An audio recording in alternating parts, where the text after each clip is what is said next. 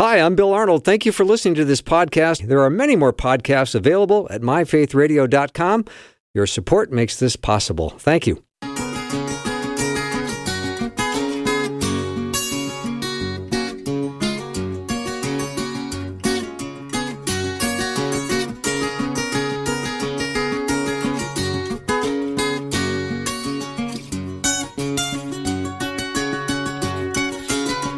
And a warm welcome to the afternoon show. I'm Bill Arnold, and I hope you have the full hour to spend with me today because you are going to love this. We're going to talk about the list of Jesus's 7 I am statements in the book of John. And I love these, and I don't want you to miss any of them. So I hope if you can't stay for the whole hour, make sure you go to the podcast and check it out. My guest is philosopher and theologian Kenneth Samples. He always has had a passion to help people understand how reasonable and relevant the truth of Christianity is and the claims that Christianity makes.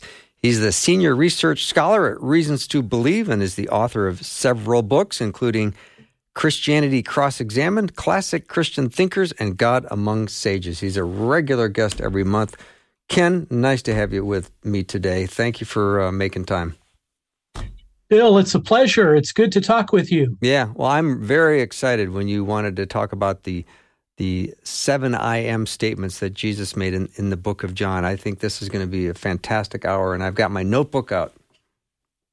Well, it's one of my favorite topics, and I think all Christians should know what Jesus said about himself, and these statements really reveal a great deal. Yeah, I'm with you. So if you're ready, I'm ready. So maybe we should start with, I think it's John 6:35. Jesus says, I am the bread of life. Yeah, remarkable statement. Now, the context of all of this is Jesus in the Old Testament. So in the Old Testament, God, Yahweh Elohim, the Lord God Almighty, he likes to refer to himself as I am or I am he. Here I'm thinking of Exodus 3:14. I'm also thinking of the book of Isaiah 41 and forward. So, Bill, the most sacred name of God in the Old Testament is I am or I am he. And of course, this implies the idea that God is the eternally existing one. Now, when we come to the New Testament, we have a couple places where Jesus seems to plug right into that Yahweh claim. I'm thinking here, for example, of John chapter 8, where he has a dispute with the religious leaders of the time. They become exasperated with him, and they finally ask him, who are you? And he says, before Abraham came into existence, I am. And of course, verse 59, they pick up stones to stone him because they see Jesus taking Yahweh's claim and applying it to himself. Now, the I am statements are not exactly the same as those Old Testament I am statements.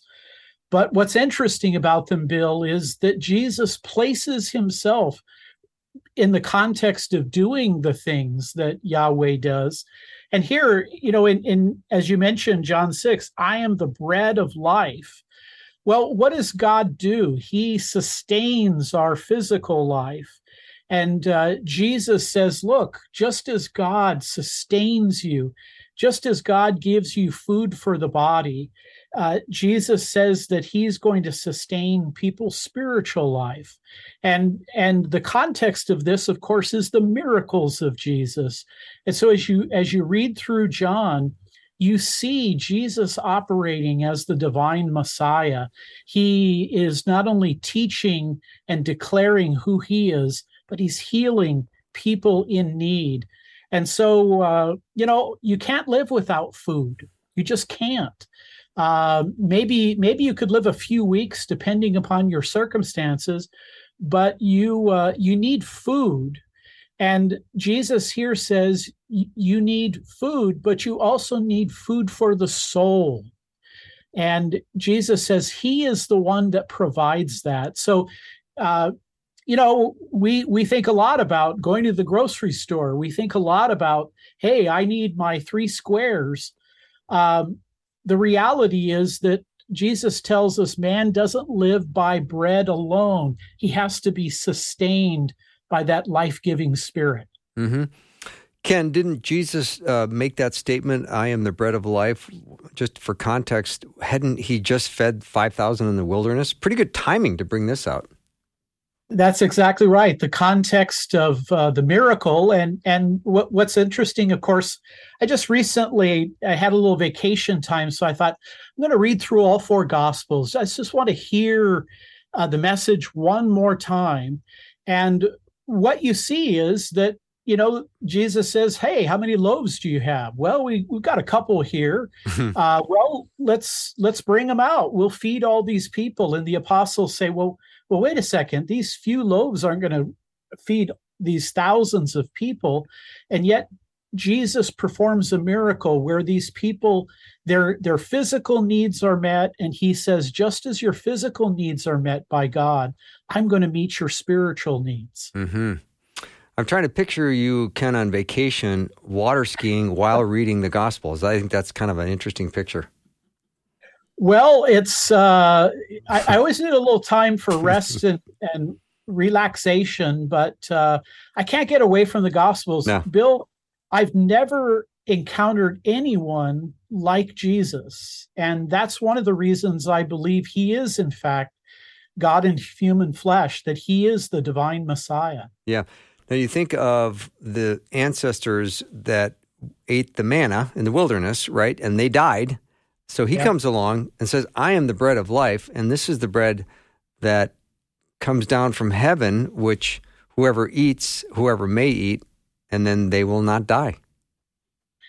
That's exactly right. I was thinking the other day in church when we were reciting the Lord's Prayer, and the reference is, give us our daily bread.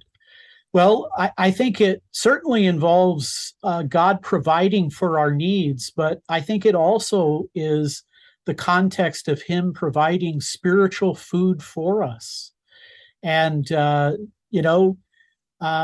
you can't live by just bread alone, but even the bread that we have is provided by the Lord, and then he gives us his life-giving bread, which is his body. Mm-hmm. So good. And that is from John chapter 6 and verse 35. Jesus talks about, I am the bread of life. Let's move on to the next one. This is John, I believe it's 8:12.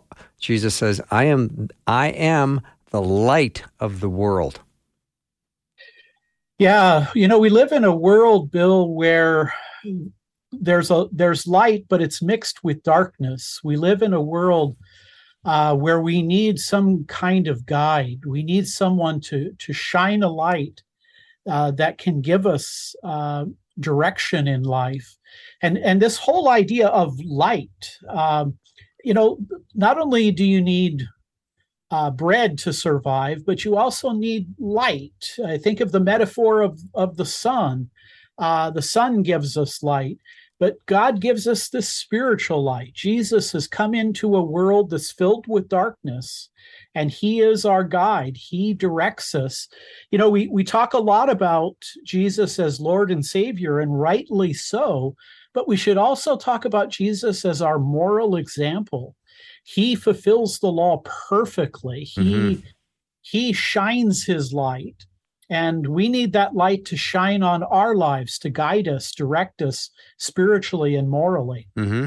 Ken Samples is my guest, and we are talking about the 7 I am statements by Jesus. Now, Ken, when he said, I am the light of the world, and we put that in context, that in John's gospel, I think came right before he healed a man born blind. So he turns it around and just proves that he's light. Yeah, I love this, and this is the way I think to really appreciate the Gospels, that Jesus is there and he is performing these remarkable miracles. I mean, again, in my most recent reading of the Gospels, I was just struck by Jesus is a miracle worker from the get-go, and yet he is also drawing that attention back to him, that he's the Jewish Messiah. He is the one. He's greater than Moses. He can teach like Moses, but he is greater than Moses. He performs the miracles, and he gives us light, and that light is given to that man that's born blind. He can see again. Mm-hmm. And Ken, we don't have to go very far to see the connection. We go back to Genesis chapter 1, verse 3, and God said, "Let there be light," and there was light. Yeah. This is interesting to me, Bill, that, we look at the book of Genesis. In the beginning, God created the heavens and the earth. It's John, the Apostle John, who penned this gospel, who tells us that in the beginning was the Word, and the Word was with God. The Word was God. And that Word in verse 14, John 1, became flesh and dwelled among us. We see the backdrop of all of this. One of the remarkable things about the life of Christ is that it makes sense of the Old Testament. Jesus's life, death, and resurrection is to be understood in the context of the Hebrew Scriptures. Mm-hmm. Ken, is Jesus having a little bit of fun with this one? Is he having a little bit of fun in ministry where he says, "I am the light of the world," and he turns around and gives sight to a man who's been blind since birth? And can you imagine the hysteria of the blind man having light enter his eyes for the first time? I mean, think about that. Think about that extraordinary experience. Oh, yeah. I mean, Jesus does these kinds of things. He heals people who have never seen, and for the first time they encounter physical light, material light in the world. He touches lepers who nobody touches. I mean, these lepers, they can't go to the temple. They can't be part of the community. They're shut out, but Jesus reaches his hand and he touches them. This is this amazing man who holds all of our needs in his hand, and again convinces me that he really was the Son of God.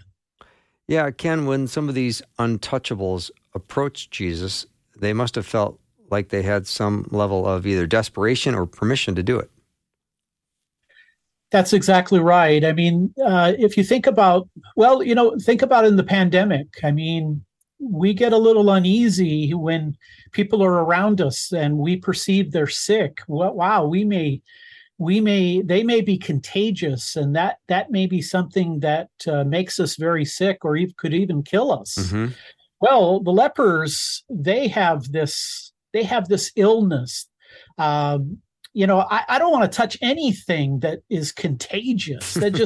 I want to push away from it. I want to walk away from it. And Jesus just reaches his hand. And imagine how long these people, they had never had anyone to touch them. Right. They never had any kind of intimacy. But then this man from Galilee, this man from Nazareth comes, and he performs these miracles. And Billy does it for people who are desperate. The blind man, the lepers, he does it for, later we'll see Lazarus. He does it for people who really are desperate. And what I say in that context, Bill, is this: many of us are desperate. We're burdened, we're heavy laden. We need to call out unto the Lord. Jesus again says, "Come to me, all you who are weary and burdened, and I'll give you rest." Amen to that. Ken Samples is my guest. We're talking about the 7 I am statements that Jesus made in the book of John. Ken Samples is at reasons.org if you want to learn more about Ken, see his good-looking picture. We'll take a little break. We'll be right back.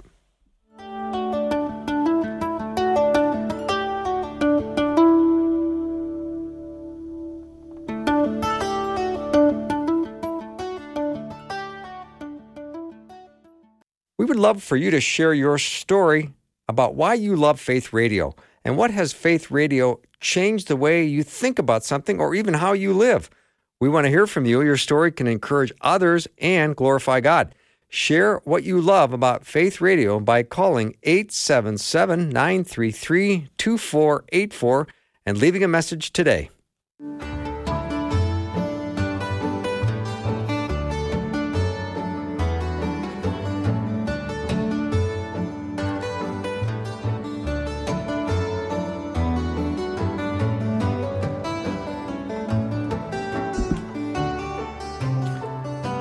you just joined me, Ken Samples is my guest, and we're talking about the 7 I am statements that Jesus made in the book of John.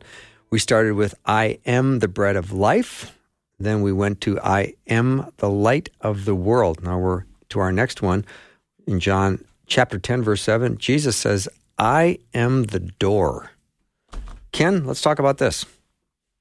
Yes. Well, the context clearly here is that Jesus is a shepherd. And of course, you think of the book of Psalms that talks about the Lord is my shepherd. He says, I am the door. And the context there would mean that Jesus is the one who protects his sheep from the predators.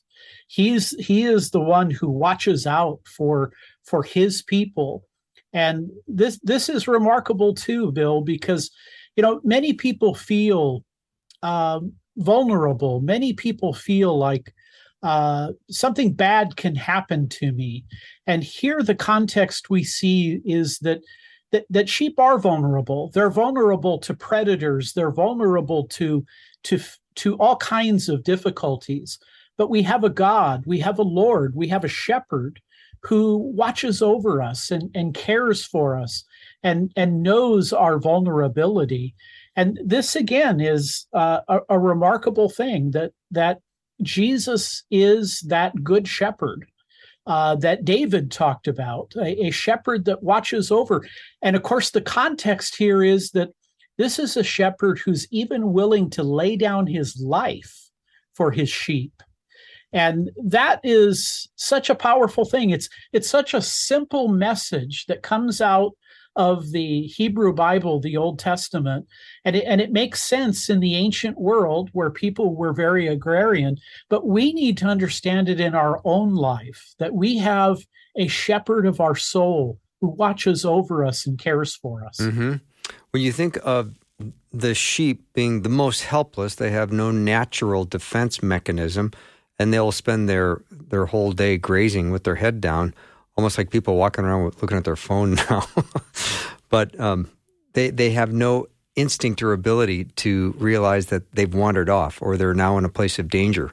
So if we don't have this shepherd, we're in a lot of trouble.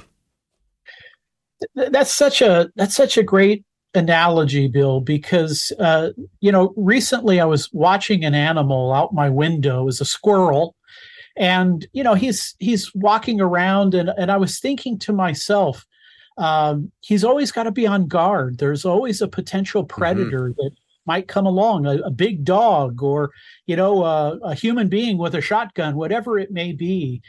To be a sheep is to be vulnerable. It is to be in a position where we have very little recourse. And so we need that kind of protection. We need someone who watch over us. And of course, here, Bill, I think that this also means that people in life who have roles that have to watch over the vulnerable, when something goes deeply wrong and people like that abuse people, this is so fundamentally at odds with what Jesus taught.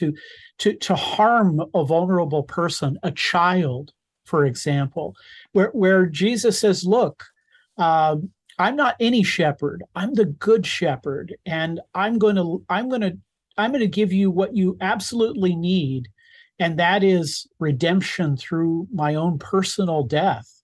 And so I think all of these kinds of statements, Bill, they can convey to us that Jesus deeply cares for us, and he's watching over us, and he's going to ensure that we're going to thrive. Mm-hmm. Ken Samples is my guest. He's a philosopher and theologian. So this question, Ken, will come in your philosopher category.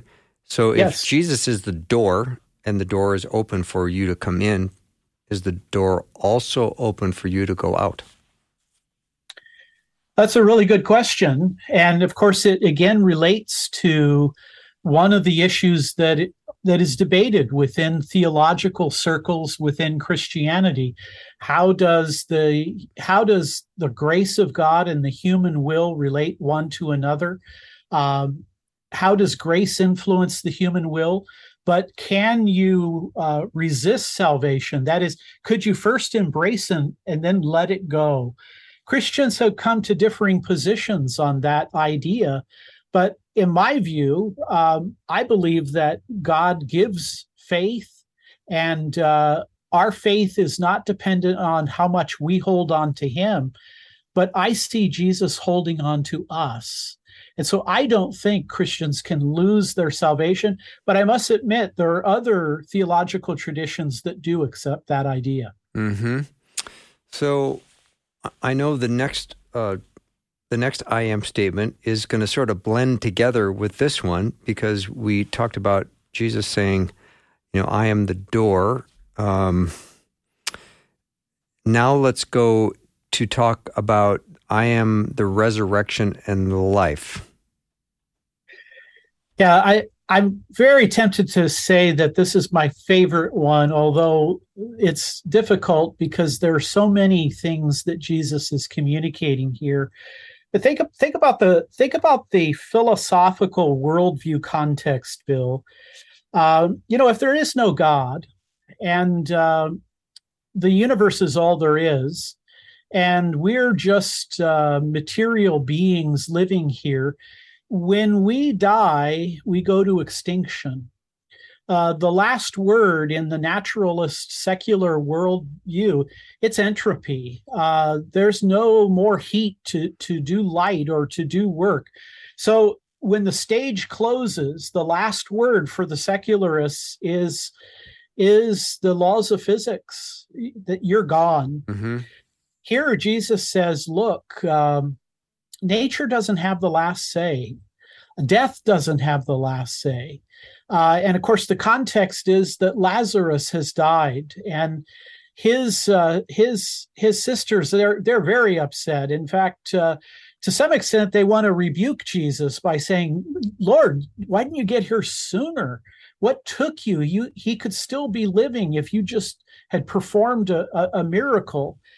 And yet, Jesus says something very powerful.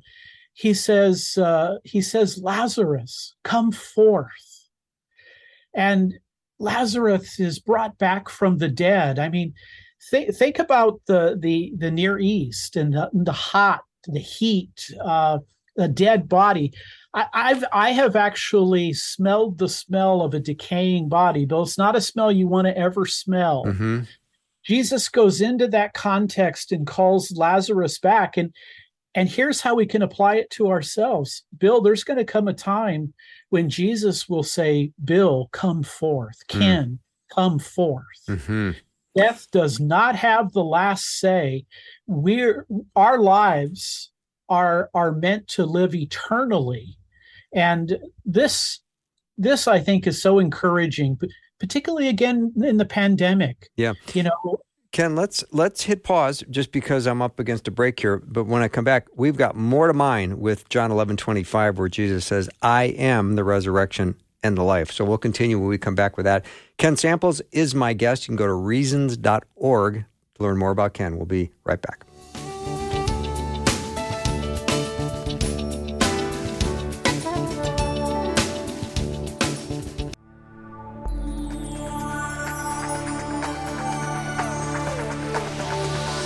It's the afternoon show with Bill Arnold. Prime time, drive time. Let's get it started.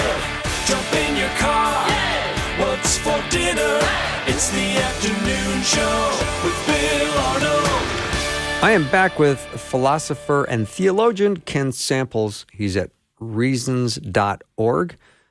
That is the place you can go find him and his work. We are talking about the 7 I Ams of Jesus in the book of John. We started with I am the bread of life. I am the light of the world. I am the door of the sheep. And I had a question come in on that one, Ken. And the question was, is the sheep the people or animal? Is the people Is the sheep the people or animal? Well, I think that's the great analogy, that human beings are amazingly like sheep. And we need to see that context. Just as a literal shepherd would have the animals, the sheep, it applies then to those of us who belong to the Lord. Mm-hmm. All right, let's go back to John 11:25. I am the resurrection and the life. Of course, death is not the final word for those who are in Christ, which is great comfort. And let's take this context back to where Jesus said that and what was going on at the time. Yeah, this, of course, is that remarkable time where Lazarus is a friend of Jesus, and we even see Jesus weep. I mean, even though he knows that he can call Lazarus back from the dead, I think that what this tells us is that Jesus loves, and he has empathy, and he sees the pain and the sorrow that death brings, and he experiences it.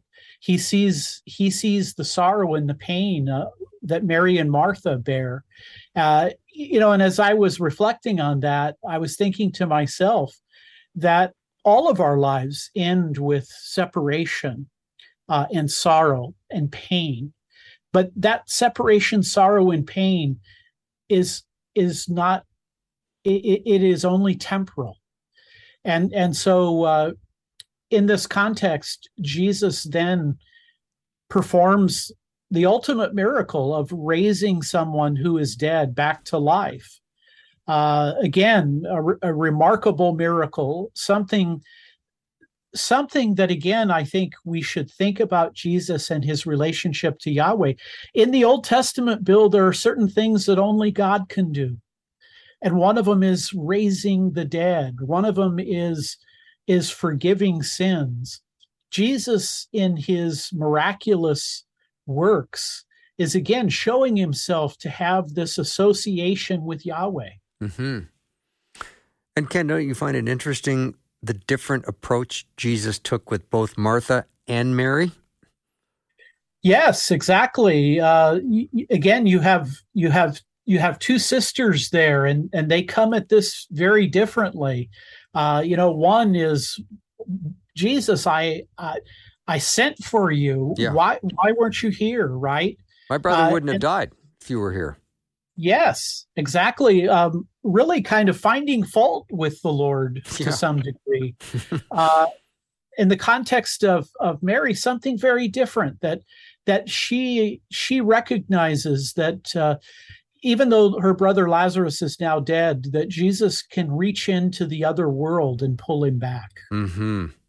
Yeah, it's a beautiful way in which he dealt with Martha and Mary quite differently. And I'm curious, have you ever thought of this, Ken? There's no discussion of what happened to Lazarus during those days where he was gone. Nobody ever said to him, well, did you have a consciousness, or were you just in a long sleep, or what was going on?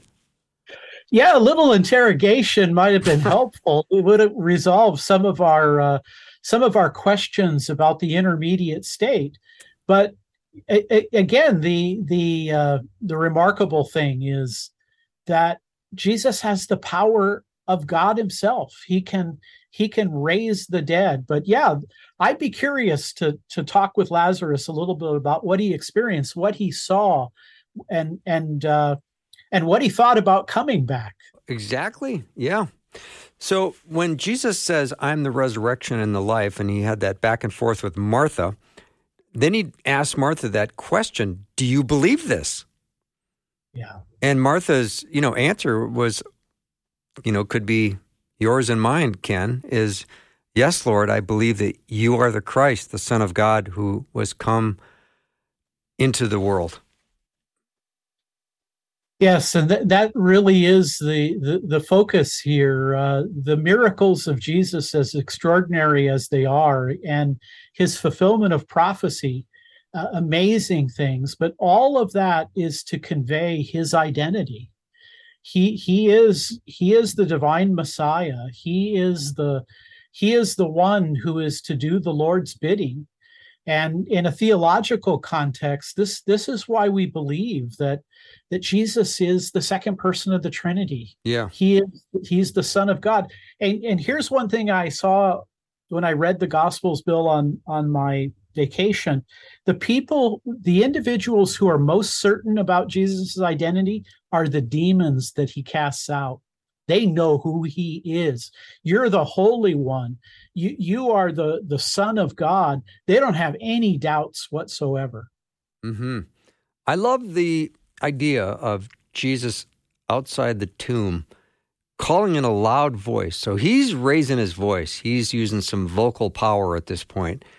Yeah. And then those three words, Lazarus, come forth.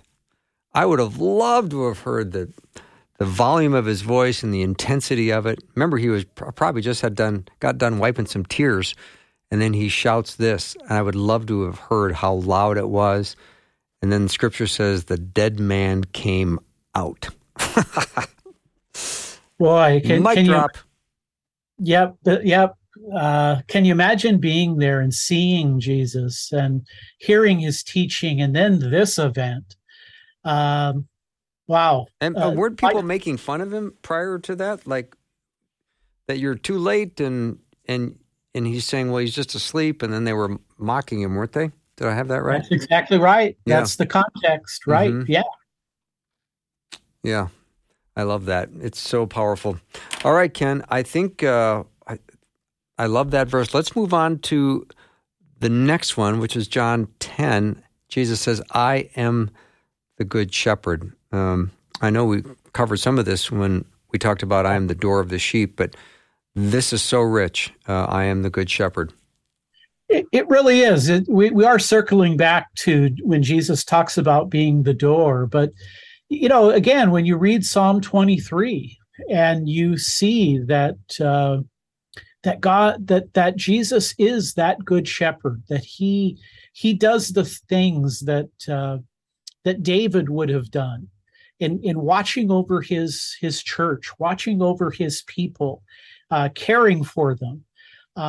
Again, these points are very strong, that it's easy to feel in a world that is filled with all kinds of challenges. It's easy to give into fear. It's easy to give into anxiety. But I love these passages because they tell us that the Lord's watching over us. I remember St. Augustine saying in one of his writings that God is closer to us than any brother could be. He's closer to us than any friend could be, any lover could be.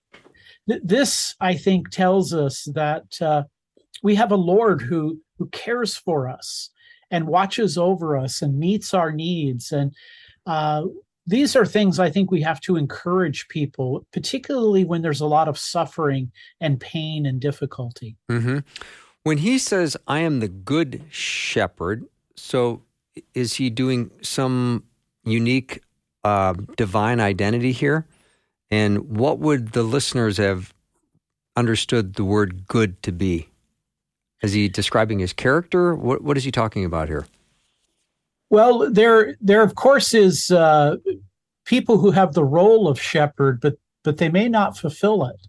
They may not be diligent about it. They may not take all the steps necessary to care for their animals in a physical context. But Jesus is the good shepherd. He's the one that you can rely upon. He is, we often use the expression, the good Lord. He is the gracious one, the good one. Yeah, I think what we see here is something about the divine character of Jesus. Bill, right at the center of God's attributes is this idea of goodness. And goodness relates to his love, and goodness relates to his grace. And so we see this in the shepherd. He is benevolent. He is gracious. And again, ultimately willing to lay down his life to protect the sheep. Mm-hmm. Can't ask for much more than that somebody would fight to protect you. Mm-hmm. And then what if somebody said to you, well, Professor Samples, what about in Mark 10:18, where Jesus says, "Why do you call me good? No one is good except God alone." I think that he's teaching us there. I think he's actually bringing enlightenment to other people. Why do you speak this way when you already know that only God is good? I think what he's telling us there is, how can I have the goodness of God and be anything other than God? Hmm. I appreciate that comment. I have to think about that one some more, which is what I do when I have you on the show. I have to pause and go, I have to think about this. Then I realize I'm hosting a live radio show and I don't have that luxury. Well, these 7 I am statements are things that bring you to prayerful reflection. There's no doubt about it. Mm-hmm. And I love that Jesus called himself the Good Shepherd, because he talks about, I know my sheep and am known by my own. So it's clear that he knows us by name. I love that a hired shepherd may not take the risks that the good shepherd would take, because if they're in danger and they're just a hired hand, they may not put their life at risk to protect a sheep. That's right on the money. Yeah. Very good. All right. Let's take a short break and we'll come back. We still have a couple more to do. Ken Samples is my guest, and we're talking about the 7 I am statements that Jesus made in the book of John. We have the bread of life. I am the light of the world. I am the door of the sheep. I am the resurrection and the life. I am the good shepherd. We're going to come back with a very famous I am, which is, I am the way, the truth, and the life. We learn about that in John 14:6. And this month is Pastor Appreciation Month. So pastors have an incredibly hard job.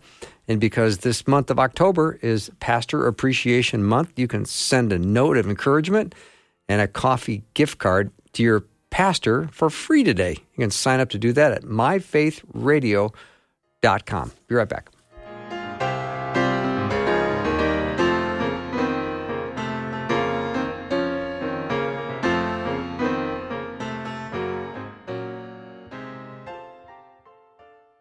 Faith Radio and Afternoons with Bill podcasts are available because of listener support. If you are a supporter, thank you so much.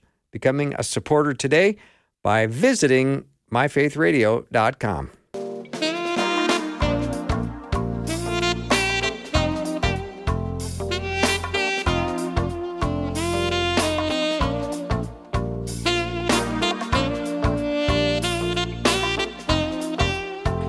Welcome back to the show. Professor and theologian, philosopher Ken Samples is my guest. He is at reasons.org. You can go learn more about him at reasons.org.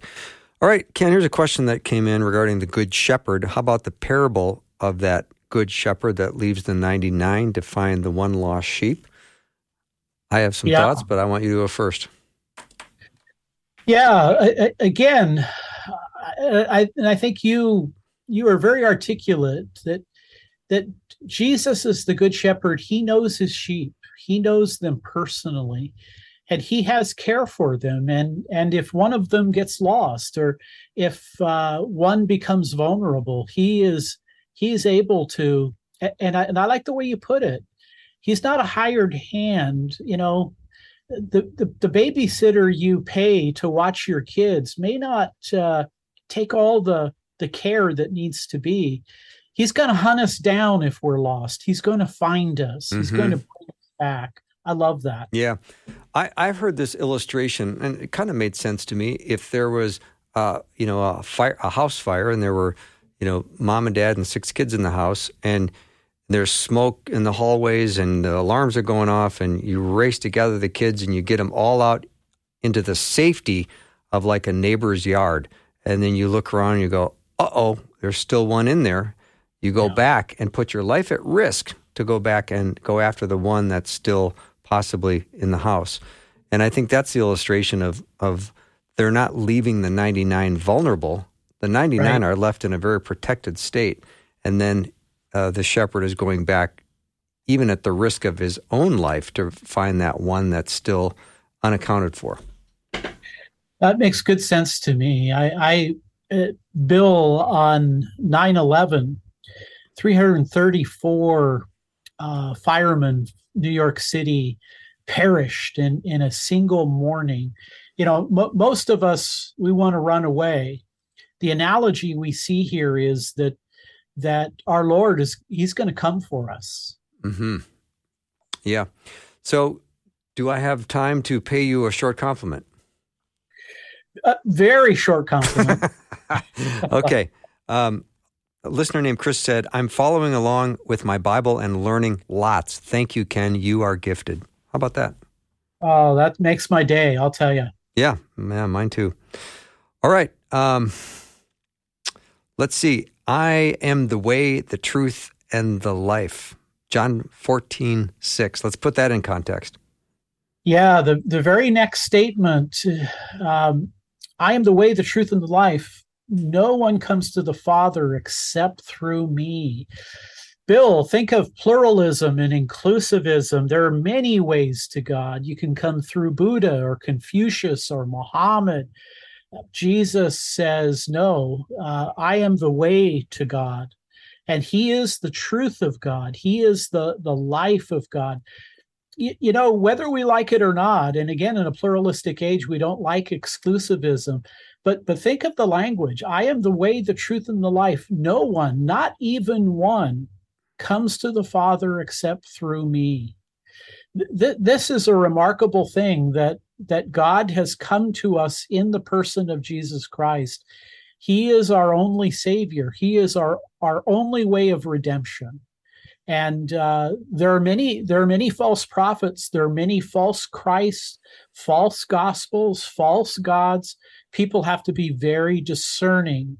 And Jesus here is the one who tells us, I'm the way to the Father. When you think about that claim, Ken, it's absolutely outrageous if you think about it. He claims, I am the way, the truth, and the life. No one comes to the Father but by me. All right, let's just say that's an outrageous claim. It's so outrageous, you have to investigate it, don't you? To see if it's true. Exactly. It is absolutely outrageous that anyone would speak that way, anyone who would take on that kind of claim. I mean, it's Yahweh who can say these things. How dare this teacher from Galilee make these kinds of claims? I think the answer, Bill, is simply this, that Jesus acts as if he represents God himself. To how you relate to him is how you will relate to Yahweh Elohim. Mm-hmm. Outrageous claims. Yeah. Yet are they true? Yeah. I mean, if you had got a letter from a very reputable law firm in the town that you're very familiar with, and you knew of the firm, and the firm's letter said, I spoke to your aunt Phyllis, and she said that you were a remaining beneficiary of a very rich uncle in the UK, and he's left you $30 million. All right, you would think that's so outrageous, that letter. You would have to investigate it, wouldn't you? Yeah. You would have to go, is this true? I had a relative in the UK I never knew about, and he left me a fortune? You would follow up on that, wouldn't you? Because the claim is so outrageous. Yeah. And they, by the way, these are claims, these 7 I am statements, Bill. Muhammad can't come through on these. Neither Confucius or Buddha or Krishna.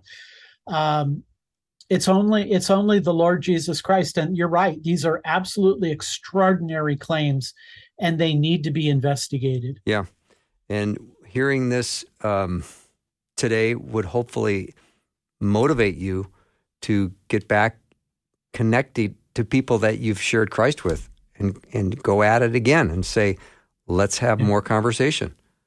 Yes, absolutely. All right, Ken Samples, I'm enjoying this a great deal. Let's go to John 15:1. I am the true vine. Yeah, this is another powerful statement by Jesus that if we're not in the right route, if if we're cut off from the the source of spiritual life, we'll collapse. But when we're grounded in this true vine, that's where we have the nurturing, the resource from God Himself. And so, it's not only knowing the Lord; it's also being rejuvenated. It's also in fact, I think back to the Garden of Eden. I think of the tree of life. There's a prophecy of Jesus Himself that Jesus is that tree of life that's going to give us life. Sin is taking it away, but when we're in the vine itself, we have salvation. Mm-hmm. And when you are grafted into Christ, when you are abiding in Him, you are in the vine. And that's when we start to talk about things like the fruits of the Spirit: love, joy, peace, patience, kindness, goodness, faithfulness, gentleness, self-control. I mean, this is the source of our life, and our spiritual fruit belongs to Him. We're just the fruit hangers, aren't we? Yeah, faith, saving faith is never alone. It's always pregnant with good works. It's pregnant with the fruit of the Spirit. Doesn't mean that we don't struggle and fail and need repentance in our life, but there really is genuine fruit, and that's only because we're grafted in. Mm-hmm. John 15:4 says, "Abide in me, and I in you. As the branch cannot bear fruit by itself unless it abides in the vine, neither can you unless you abide in me." And Ken, I see this as so invitational. Yeah, absolutely. And these are passages that would be perfect to introduce people to concerning Jesus, his life, his death, his resurrection, his teaching. This is a great place to invite people in and let them know the Son of God who has come to us in the person of Christ. Mm-hmm. And so much of what Jesus does in the New Testament is so invitational. And I think people, when they're hearing about the gospel, they feel like God is this big, mean boss with a big stick that's mad at you. And Jesus says, come and see, believe in me, trust in me, abide in me. This is all invitational. And the biggest challenge to Christianity by atheists today, Bill, is the hiddenness of God. Where is God? How come He doesn't make an appearance? Well, He does. He comes to us in the person of Christ, and this is the divine person that we encounter. Mm-hmm. Ken, this is such a great study. I mean, I love talking about the I am statements of Jesus, and this has just been so fun for me. Well, me too. Again, the reason I reread the Gospels is I've never come across anyone like the person of Jesus Christ. Mm-hmm. I want to stay connected with that. Yeah. If you could pick one of the 7 that you like talking about the most, which one would it be? Wow, that's a difficult one. Probably there are 2 that come out. The resurrection and the life, the way, the truth, and the life. Mm-hmm. But that shepherd metaphor also really moves me. Yeah, I love them all, and I probably use I am the way, the truth, and the life the most. That comes out of my mouth the most.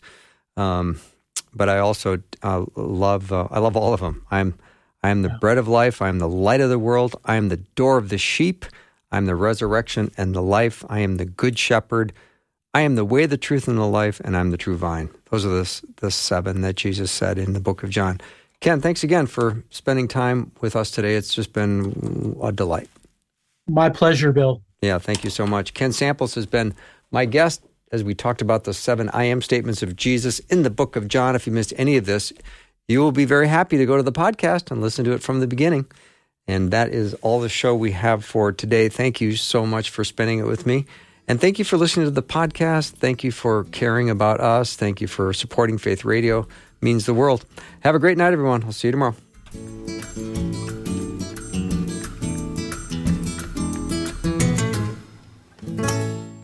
Thanks for listening. Programming like this is made available through your support. Information available at myfaithradio.com.